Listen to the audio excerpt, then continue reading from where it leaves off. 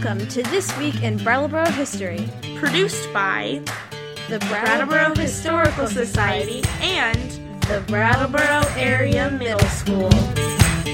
In the Dr. Seuss book, The Lorax, the Onceler creates a versatile product from trees. The natural resource is made into a variety of products that meet the need of many people. Dr. Seuss called the adaptable product Thneed. In real life, here in Brattleboro, wood byproducts were transformed into a material known as Texon. Texon can be understood as a real-life example of Dr. Seuss's Thneed. Here's the story. A small branch of a huge corporation slipped into town with little fanfare in 1935. The DuPont company opened an experimental chemical laboratory in the old brick Vinton paper mill near the Whetstone Brook. The mill site had 3 buildings and a pond that was fed from a nearby canal. The paper mill began operating in 1811 and has ceased production in the early 1930s. The paper mill was a 4-story building situated behind other Vinton-owned buildings on Lower Main Street. Initially, the chemical laboratory only utilized the top floor of the leased space from W.H. Vinton and Son. During this time, there was a great deal of industrial growth in the United States. Many new chemicals were developed and used for a variety of purposes. DuPont was mostly known for their gunpowder and chemical plants. In Brattleboro, the company began developing a latex fiber product that they marketed as imitation leather.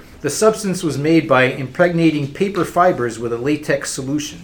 As the process became successful, the chemists experimented with different amounts of latex and wood fibers to make a variety of products. This was a small experimental factory that was the first to produce these materials. As the chemists developed and perfected their new product, it became known as Texon. Production needs grew and the experimental factory expanded into the remainder of the old paper mill. 30 people were employed by the business. DuPont brought the original few chemists, 2 superintendents, and several specialized office staff to the Brattleboro site. The remainder of the employees were from the Brattleboro area. Because this was a first-of-its-kind innovation, all local employees were specifically trained and highly specialized in this newly developing technology. DuPont was good to their employees, offering 3-month disability leave due to either illness or accident. They also offered a health and accident insurance plan, a pension plan, and group life insurance. The company went to great lengths to retain their employees.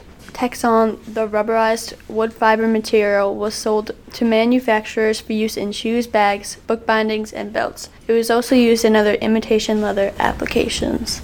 In 1937, not long after the plant was in full swing, a fire broke out on the top floor. This ruined much of the chemistry and product drying area and also destroyed the roof of the old mill. Local newspapers reported $15,000 worth of damage to the facility. For the 1930s, $15,000 was a lot of money, but for DuPont, it was just a blip on the screen. The whole place was fixed up within a month and all employees were back at work. Only 2 years after the fire, DuPont announced it would be leaving Brattleboro. According to the superintendent of the plant, Morgan Vittingall, the company had outgrown the building and the wood fiber making equipment, and the old Vinton paper mill was out of date. The superintendent also pointed out that the water in Whetstone Brook, used for paper making, was polluted with sewage to the point where it was impacting their production of Texon. However, according to the Vinton family, DuPont left town when the select board refused to grant them a tax abatement. It should be noted that back in the day, almost everything that was considered waste in the town ended up dumped in the Whetstone Brook or the Connecticut River. DuPont complained of sewage and waste in its Whetstone Brook water supply.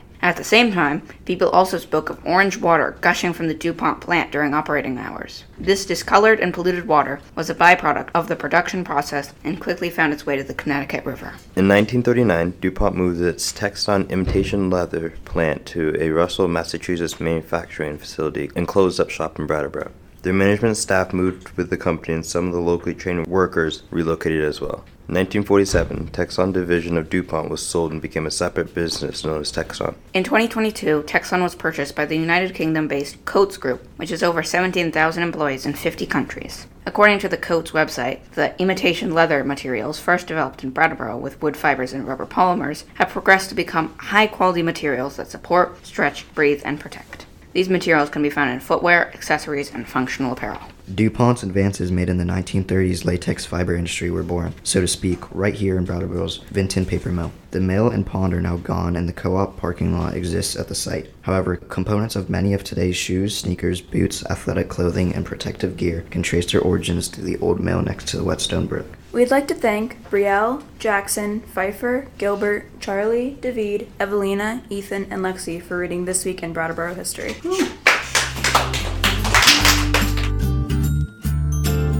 Please join us next week for another story from our community's past.